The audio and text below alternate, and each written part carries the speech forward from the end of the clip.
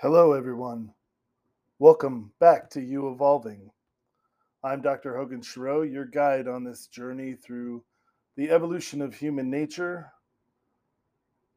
and a deeper look into our species and how it fits in the natural world. I've been doing a lot of thinking lately about in groups and out groups and the impacts on humans. This was kind of spurred along by the anniversary of January 6th, the insurrection at the Capitol building in Washington, D.C., the worst domestic terrorist attack the United States has probably ever experienced, and unfortunately, a potential precursor to the troubles that may lay ahead of us.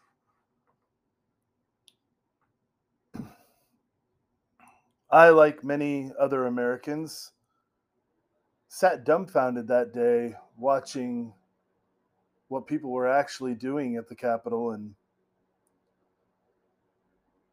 the lack of response that seemed to be happening, the encouragement that was coming from then President Trump and his family and his supporters, the sheer fact that we had elected officials huddling in corners and behind locked doors, fearful for their lives, and rightfully so. Most of us know what happened that day, or we have some sense of what happened that day. But it's the time since that has really been even more troubling in many ways. And as we passed the anniversary the other day, I thought about putting this podcast out then, but I needed even a little more time. I needed time to absorb that day and then think about what it means moving forward and what the dangers actually are to our democracy. I've seen some who have tried to pass it off recently as if that day didn't involve violence, as if people didn't actually die, um, as if people weren't injured, and as if our Constitution was not being attacked. I've heard people try to brush it off as if it were, a group of angry people blowing off steam because the election didn't come out the way they wanted. I've heard people claim that it wasn't even supporters of then President Trump and his cronies. They try to claim that it was Antifa actors that were hired, or it was some sort of false flag situation. It wasn't. And I think anyone who can look at the world in a semi logical way can understand that that wasn't the case. That was an attack on our way of life, our legal way of life, our constitutionally prescribed way that we transfer power in this country. And I don't want there to be any kind of ambiguity about that. Make no mistake, if they had been successful, elected officials would have been injured and or killed. And Donald Trump would not have given up power, despite the fact that even Republican reviews of the voting has shown that he lost the election. It was a fair election. probably the fairest national election in our country's history. I don't want to get into the weeds of the election itself. Maybe I'll do a different episode on that later on. But instead, I want to talk about how we even got to a point that some Americans honestly believed that they were being patriotic by attacking the legal system of their own country. And it all really starts with what our brains are evolved to respond to. Now, there are lots of different perspectives on what the human brain has evolved to respond to and how much of it is a product of responding to specific pressures and specific triggers. Essentially, how much of our brain is adaptation and how much of our brain is the byproduct of a giant problem solving organ. Uh, Again, our brains are huge relative to our body size. Um, and those big brains do carry with them all sorts of byproducts, and they do carry with them all sorts of costs. They're incredibly expensive to keep running. They take up a lot of calories. Most estimates are between a third and a quarter of all the calories that we burn in a given day are dedicated to our brains. Now, because our brains are what allow us to think about that in the first place and contemplate that, I think to a lot of people that may not seem that surprising. But imagine if it were any other organ, if someone were to tell you, oh, yeah, your liver takes up a quarter of all the calories that you burn in a given day. Um, that liver better be doing something pretty special.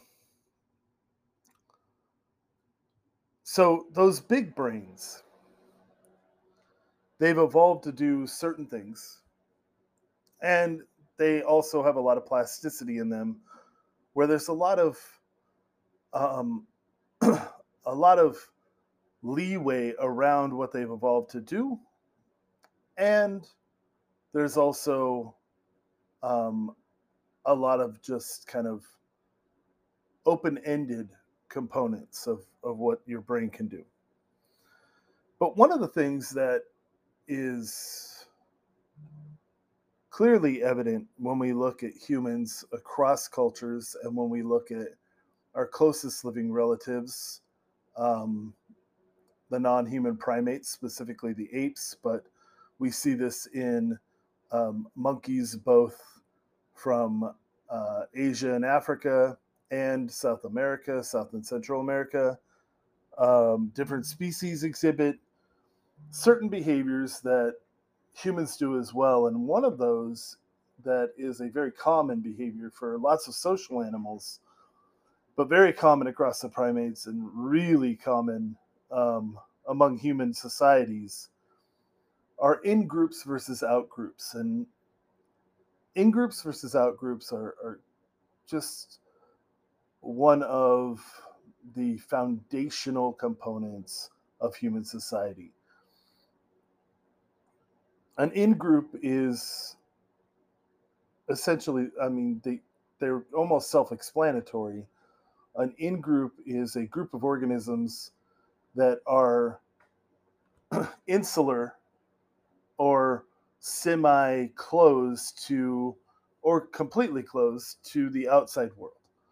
Um, they identify with one another more strongly than they do with other animals of the same species that are outside of their group.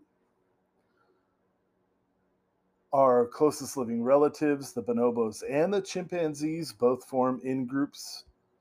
They have groups that if they're males, groups that they're born into, that they live in their entire lives. If they're females, They have groups that they transfer into. They typically become members of that group and stay with that group throughout their adult lives. In humans, we see similar patterns. We have primarily, though there is some flexibility here, primarily males in hunter gatherer groups and even in pastoralist groups.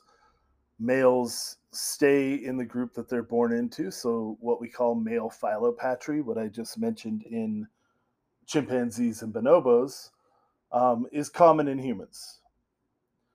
So, males stay with the group that they're born into. Females typically transfer between groups. And of course, in humans, we're talking men and women.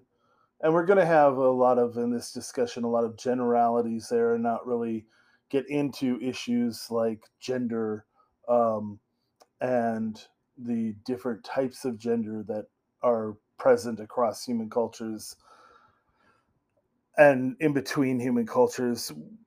Again, a topic for another day, a very interesting one and one that I plan to get into, um, but not what I want to talk about right now. Instead, focusing on these in groups and out groups. We see this among spider monkeys in South America.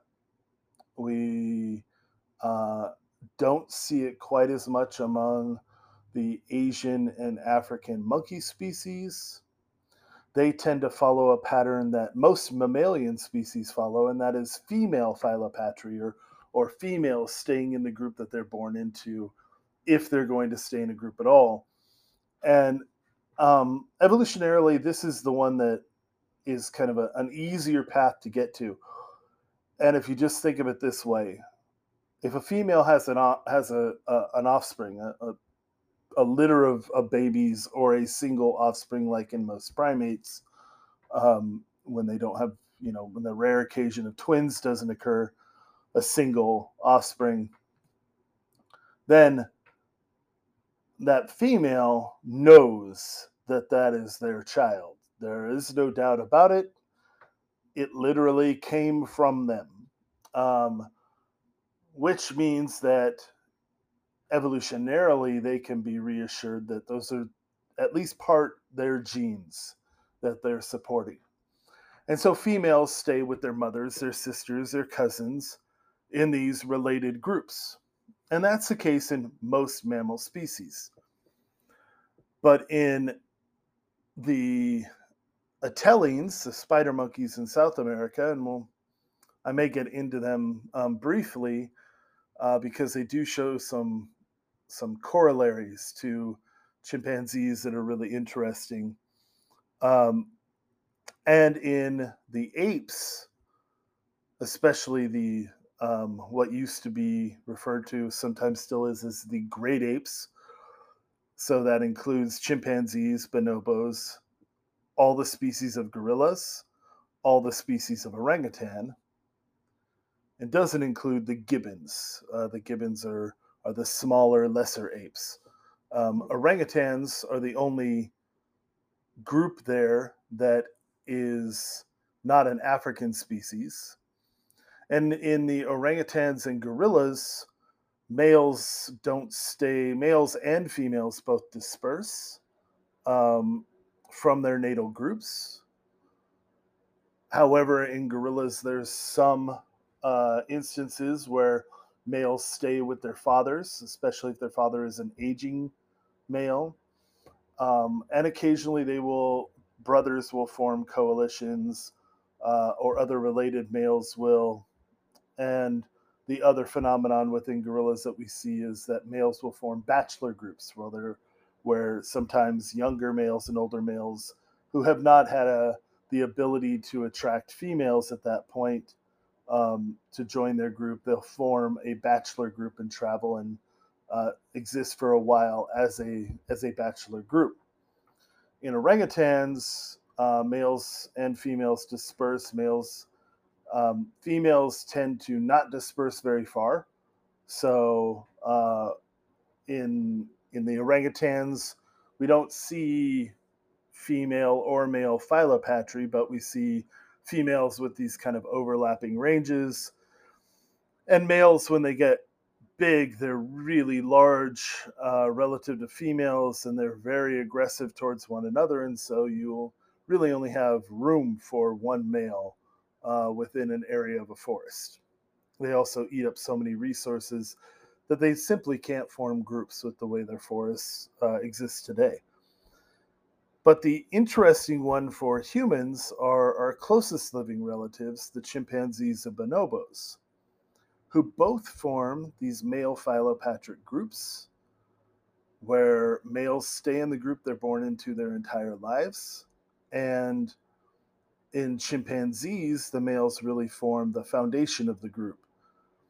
They establish a territory and they patrol the territorial boundaries on a semi-regular basis and are extremely aggressive to outsiders. In bonobos, I talked about bonobos in the last podcast, and for those who don't know, bonobos are sometimes called the make love not war ape, or the hippie ape, and it's because bonobos deal with their aggression in a very different way than chimpanzees do.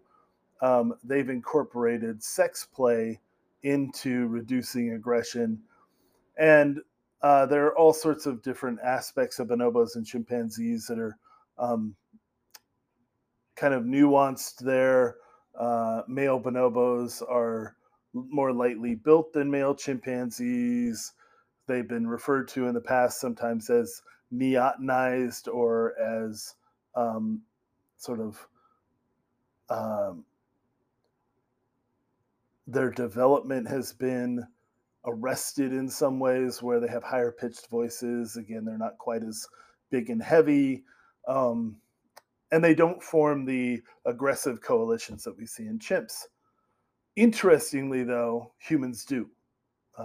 Human males readily form coalitions and friendships with each other, and in hunter gatherer and other traditional societies, if one sex stays home, it's the male that stays in their natal group, or that's philopatric. And those those males, they form these coalitions or bonds with each other. Those develop into deep friendships that can last multiple decades. We also see that in chimpanzees, what we call friendships that can last multiple decades. And part of that is human males, like male chimpanzees, are aggressive to outsiders, and they form um, a very solid, very concrete in group. And that in group, they work to exclude outsiders, and particularly males, from the outside.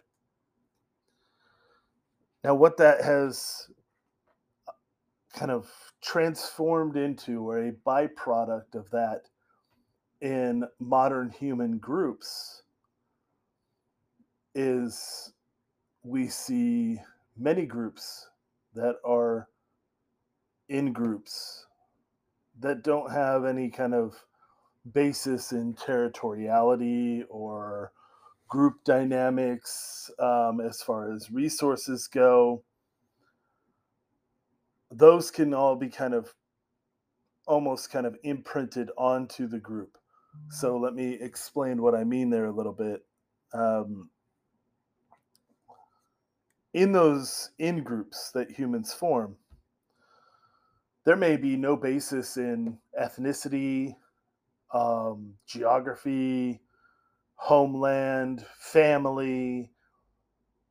We can, because of our large brains, where we can symbolically represent things to one another, we can convince each other that something like the color of your skin, or the accent in which you talk, or the here's a great one right now. We're about to enter the NFL playoffs. the professional sports team that you support is what identifies you as a member of an in group. And anyone who isn't a part of that in group is simply not the same as you.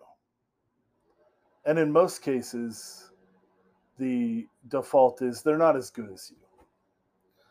I used to joke around with my students about sometimes I would ask the question, why is it that the Raiders are so much better than the Knicks?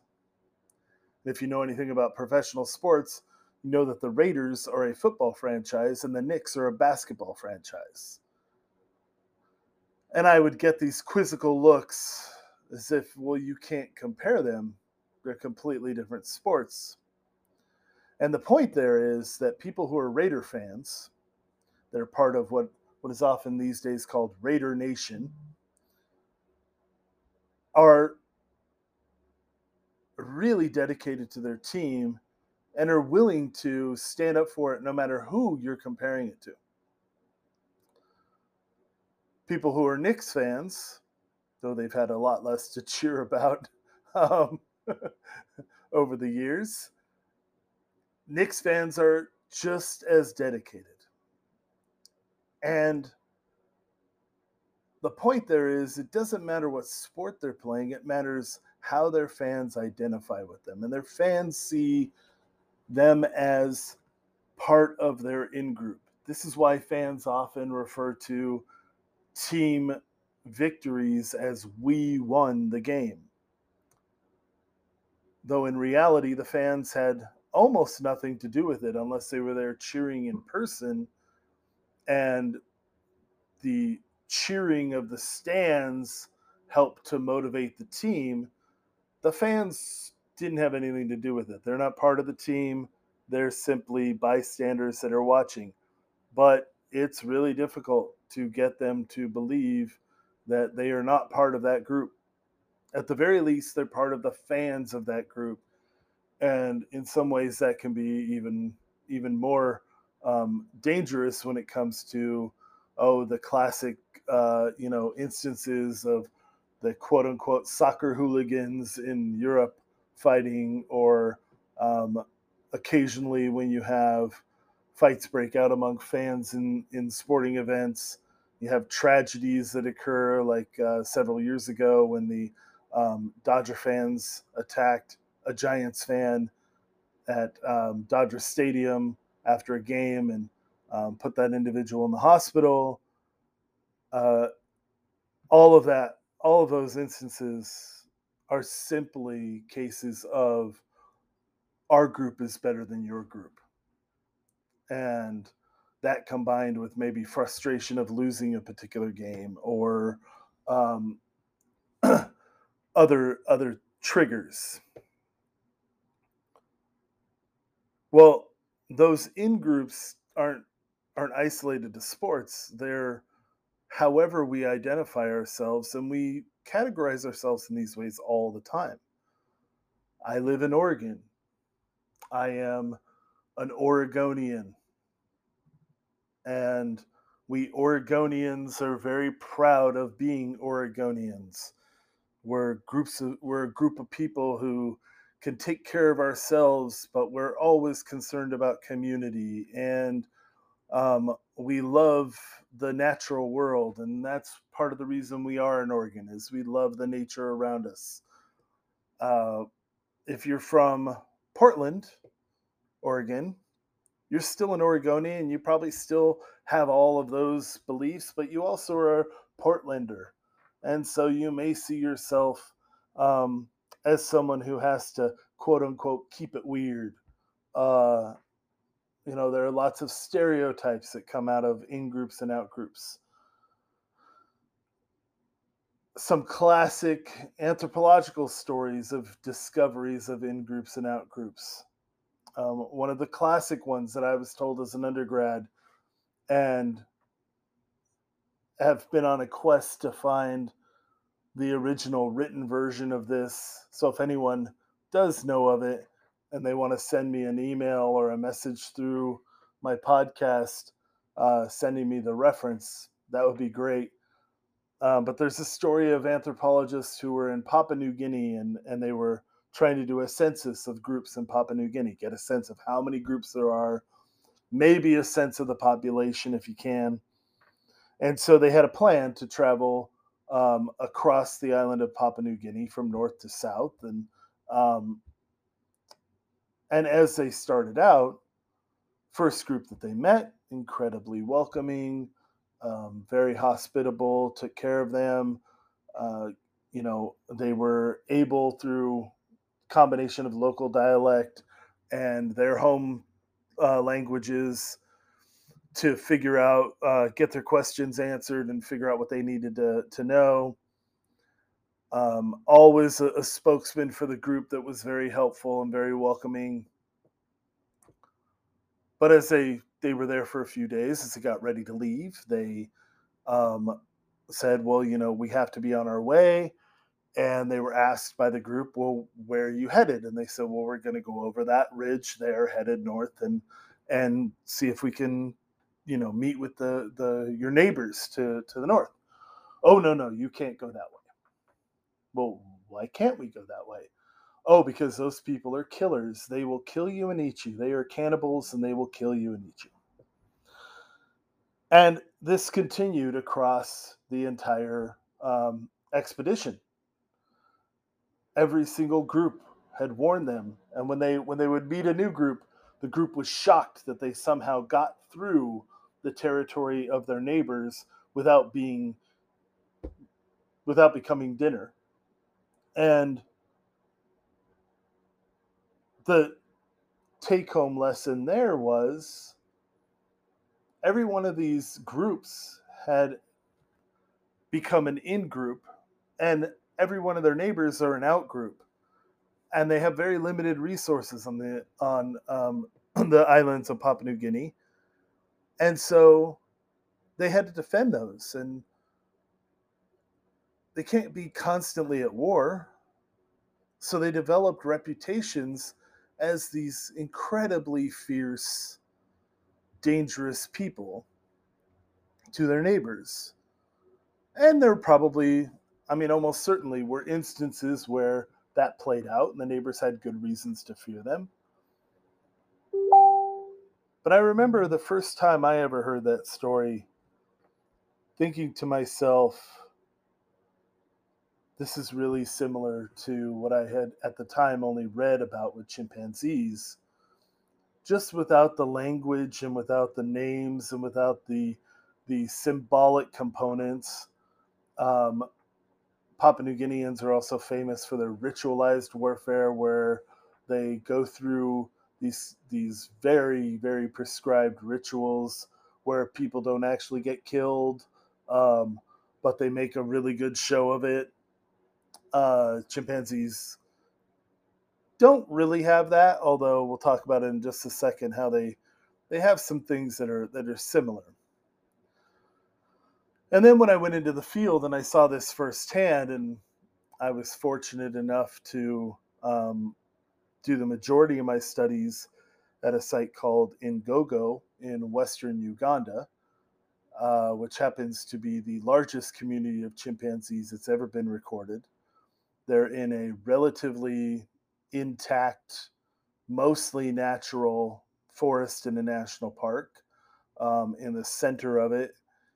And they're surrounded on all sides by other chimpanzee groups.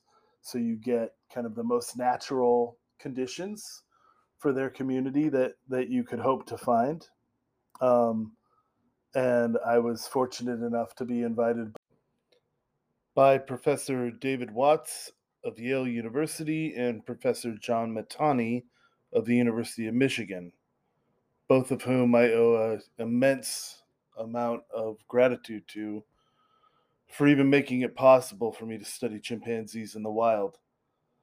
I spent literally thousands of hours following chimpanzees through the forest, enjoying every minute of it, even when I was breathless, charging up a hill that I didn't think I could get to the top of, following chimps as they were headed to the next fruit tree, or running after them, literally sprinting, trying to keep up after they had heard neighbors and they were off to do something a little more aggressive than eat fruit.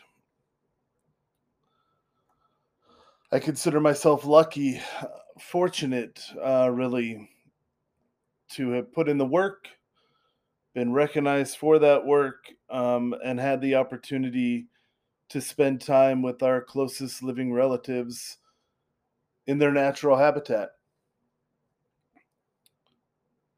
One of the things I focused on, my study of the development of male behavior, was the development of territorial behavior and how males would bond with each other and reinforce those bonds through their territorial actions like boundary patrols. I've been on literally dozens and dozens of boundary patrols at this point and have been with the chimpanzees when they traveled for hours and haven't heard neighbors at all. I've been with them when they have traveled hours and finally found neighbors, and been with them when they've traveled minutes and run into neighbors. It all really just depends on whether or not there is a party of other males that are nearby. See, chimpanzees are male bonded, and the males reinforce those bonds through multiple behaviors, grooming being the primary one. They sit around for hours at a time, grooming each other, essentially cleaning their each other's hair. And but they also reinforce those bonds through other things, support during uh, aggression or altercations within the group, backing one another up just simply when they charge and display, so charging with each other, and as a larger unit, when they go on these boundary patrols where they are actively looking for other chimpanzees to engage with. Now, these boundary patrols, when they find other chimpanzees, they can take multiple different forms, and it all depends on the context. Like much of nature, context is critical.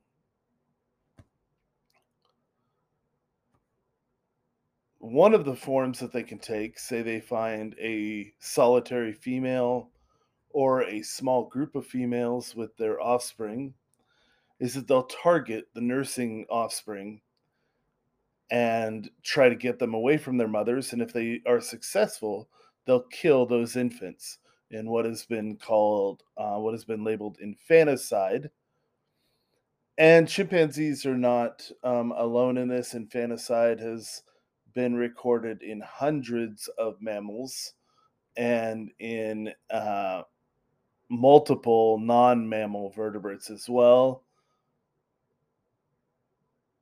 It's a practice that males do to eliminate offspring that aren't possibly theirs. There are different reasons for them doing this. In the case of chimpanzees, the scenario that seems most likely, given the data that we have, is that males are doing it to drive females from certain areas of the forest, and then they basically annex those areas. So they take over those areas and establish new boundary areas, new territorial boundary areas that they then defend. And so what has been observed, and the main study of this was done at Ngogo, but it's been backed up at other sites, is that over decades now we know that those territories can ebb and flow in their size and in their location in some regards, where some areas are used for a while and then they get taken over by another group, and the chimpanzees who were using those areas no longer go back there, or it's dangerous for them too. I've observed multiple infanticides, and never an easy thing to do, but important data that helps us to understand the natural history of chimpanzees and maybe a little bit about violence in our own species. One of the other forms that boundary patrols can take is if they find a mixed group of males and females, and it can turn into a couple of different things. One, it can turn into just basically a shouting match, non lethal, non contact encounter where the chimpanzees from each side will sit and display and shout and um, basically in a show of force without ever having a physical altercation. That can stay like that, or it can evolve into a altercation where the two sides see each other, they display towards each other, still they're not physically interacting. They kind of go back and forth in these waves of displays, again, trying to essentially scare each other off, um, showing we're stronger than you are. They also can turn into attacks on individual adults, usually targeting males.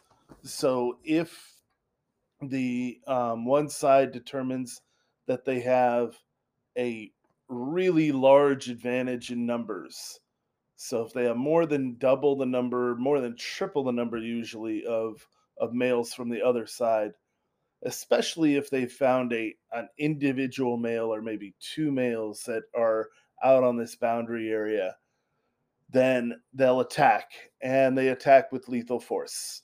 Um, there have been kills in nearly every chimpanzee community that has been studied for any length of time, where they've killed individuals from others. As far as I know, that isn't the case in West Africa. However, they do have these aggressive interactions. So again, we may not just have observed that at this point, but regardless of the case, we know that in many chimpanzee communities, and not ones that have been impacted by humans or the forest degraded. Remember, Ngogo has a relatively intact forest for tropical forests today. Chimpanzee males will kill other males if given the opportunity, males from other communities. So this is an extreme form of violence from an in-group versus towards an out-group. The the most spectacular, the most gruesome, I think, is when they kill another adult. The most spectacular, in my mind, at least, is when they get into what we've called battles, where you have multiple males from each community who are engaging in physical conflict, and it is just bedlam. It's really hard to keep track of what's going on in those instances.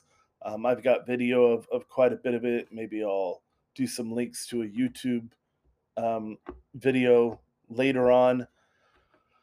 But in those cases, that's where the numbers are relatively even, um, but there have been tensions rising, and basically an individual or maybe a group go in and decide that they're going to get in a fight. And it usually is two individuals get locked up with each other from opposite sides, and then everyone joins in. Or most all the chimpanzees join in. It's hard to say everyone because keeping track of all of them is like I said, very difficult. So that's what can happen in boundary patrols, in these territorial displays by our closest living relatives. We don't see this in bonobos, and I'll cover that relatively quickly because we don't have evidence of boundary patrols. We don't have evidence of lethal intercommunity aggression. We don't have um, really strong evidence of male bonding. And I think those three things kind of in chimpanzees work together to make a deadly combination. Males are willing to kill. Um, they bond together where they have a strength in numbers, and then they have these really strong boundary patrols. In some bonobo communities that have been studied, individuals from different communities will come together at foraging sites and forage together with minimal aggression, if any at all. In other communities, we see that males are not um, they're not friendly towards their neighbors, but they don't engage in anything close to what chimpanzees do. So I want to be very clear that chimpanzees and bonobos are both our closest living relatives. They have they're equidistant from us evolutionarily, and so we can't take one over the other. What I'm doing here is just talking about how similar that chimpanzee behavior is at its base. So again, stripping away all of the language and symbolism and everything else, some of the stuff that a lot of my colleagues would find to be kind of the most interesting things they want to focus on.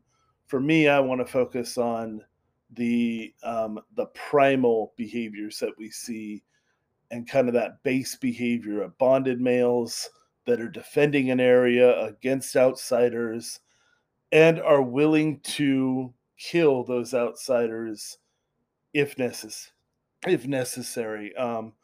or if the opportunity arises. Like I said, I've seen this dozens of times in chimpanzees, seen multiple kills of adults and even more of infants. So, this lethal aggression is something that I've observed myself firsthand. And even if I hadn't, the reports on it are very clear and again have been observed in multiple sites. This is a natural behavior for chimpanzees to perform. Unfortunately, it looks like, given the right conditions, it might be a natural behavior in humans as well. And that's what I want to talk about for the remainder of the time here is how easy it is for humans who have identified another group of humans as outsiders, as the out group, how easy it is for them to become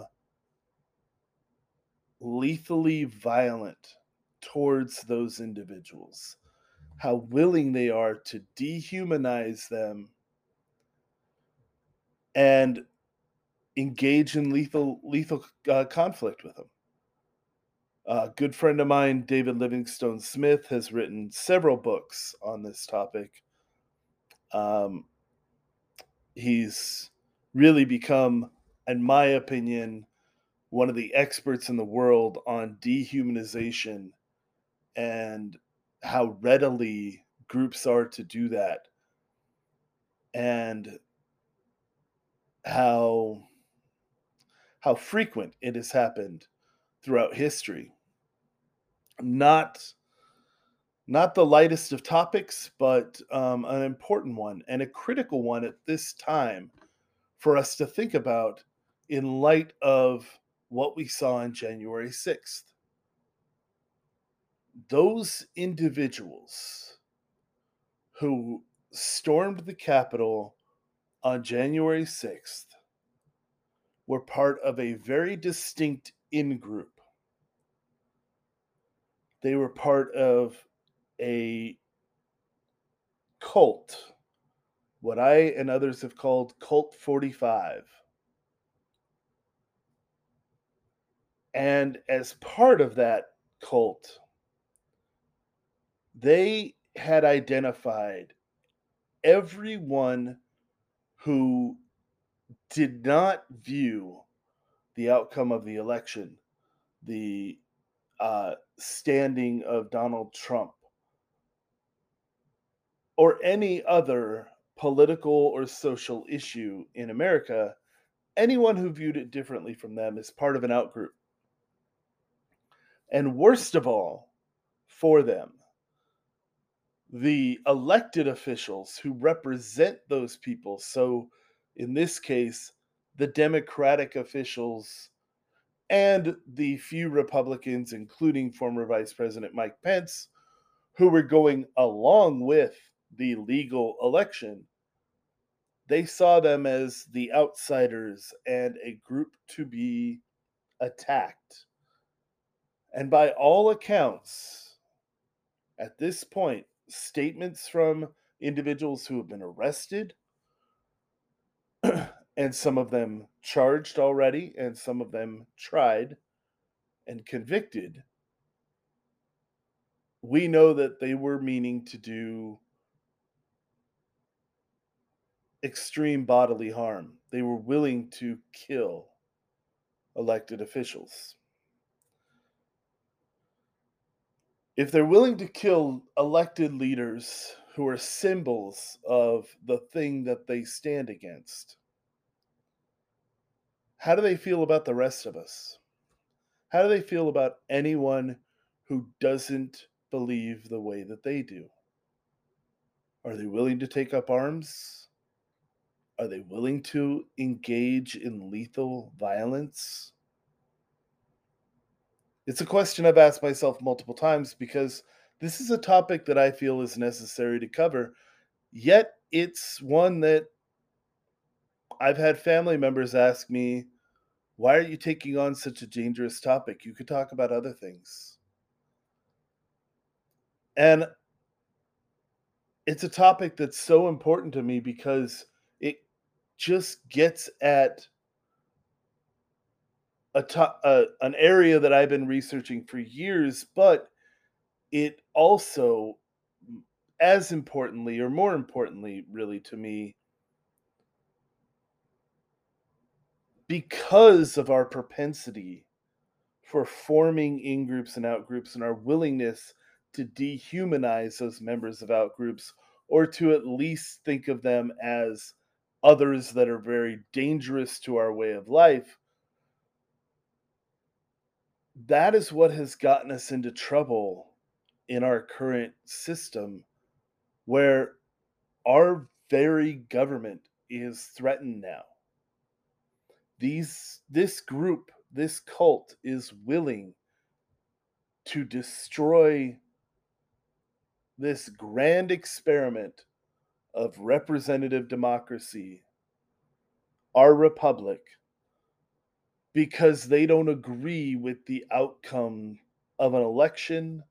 They don't agree with the majority of the country in the direction we want the country to go. They're willing to completely ignore and put aside our rule of law and the very thing that holds our nation together as a country. In essence, because they think the outsiders are taking their livelihood from them and destroying their way of life.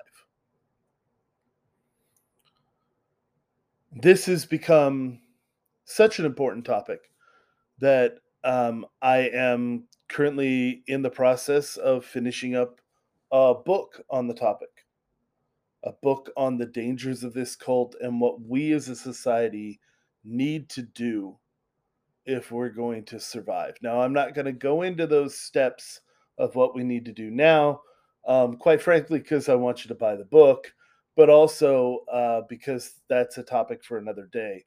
This has gone on nearly an hour.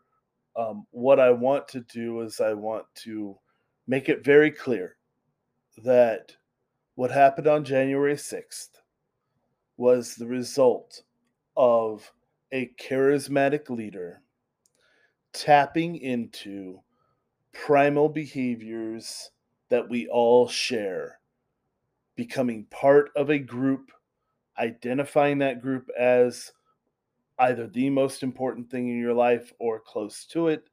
Now you are part of an in group and identifying an out group and directing your aggressive tendencies, any of your angst, any of your aggression. Let me say, not your aggressive tendencies, because not everyone has tendencies to be aggressive, but all of your angst, all of your tension, your stress to that out group.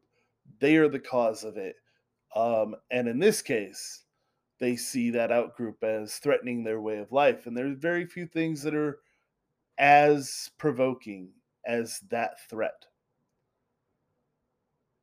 So as I get closer to the finishing of the book, maybe I'll do some question and answer, and we'll talk a little bit about what we can do to make sure that we don't go down that very, very dangerous path. But in the meantime, I want to just say this one thing that we all can do is we all can take time to really consider the lunacy, the idiocy of the people involved and how extreme their actions were. And we can all make a commitment to defend the Constitution, to vote and make sure our voices are heard, and to hold our leaders accountable for representing us fairly, but also respecting that those leaders were elected. With that, I'm going to sign off for today. I thank everyone who listens. Again, you can reach me through my website at youevolving.com. That's YOU hyphen or dash evolving.com. You can also email me, Hogan at youevolving.com. And you can reach me through feedback through this podcast. So I thank you all for listening. I hope you have a great, now we're creeping up on the Super Bowl, great Super Bowl weekend if you're a football fan, a great weekend if you're not. And yeah, see you next time on You Evolving.